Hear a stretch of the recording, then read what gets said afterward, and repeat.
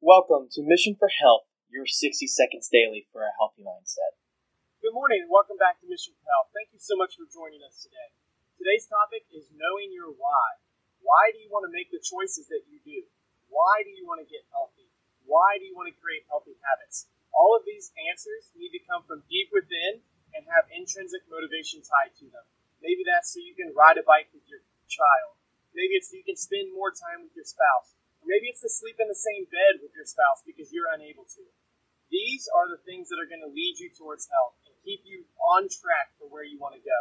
If they're just soft surface, I want to feel better, odds are you're not going to be able to continue that motivation forever.